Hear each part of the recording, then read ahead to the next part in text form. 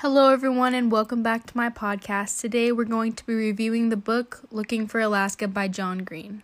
Looking for Alaska takes place at the fictional preparatory school Culver Creek in Birmingham, Alabama.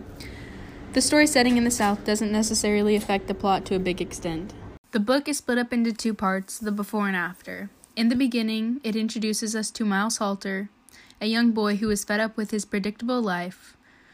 To switch things up, he decides to attend Culver Creek boarding school in Alabama. There, he comes to meet his new best friends, Colonel Takumi and Alaska Young.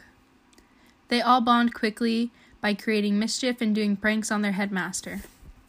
Over time, Miles develops a crush on Alaska, but Alaska does not reciprocate. One night, Miles, Colonel, and Alaska decide to go back to the dorms to celebrate a successful prank they played on the headmaster. Later on in the night, Miles and Alaska share a kiss, and after the encounter, Alaska feels uncomfortable and decides to drive. The next morning, the headmaster holds an assembly to announce that Alaska had passed away in a car accident.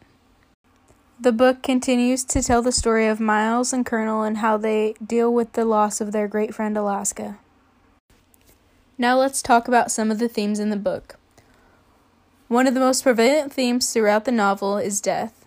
It presents itself in many forms, from Alaska's parent, her mom, to Miles and his friends smoking cigarettes in the woods. Another big theme in the book is love.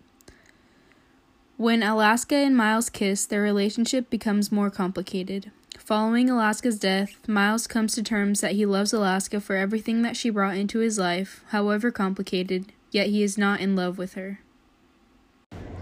Overall, I enjoyed Looking for Alaska very much and would give it a 9 out of 10. I thought it was very interesting and felt like it made me live through what was happening in the book as if I was a part of it. It was eye-opening and it kept me wanting more.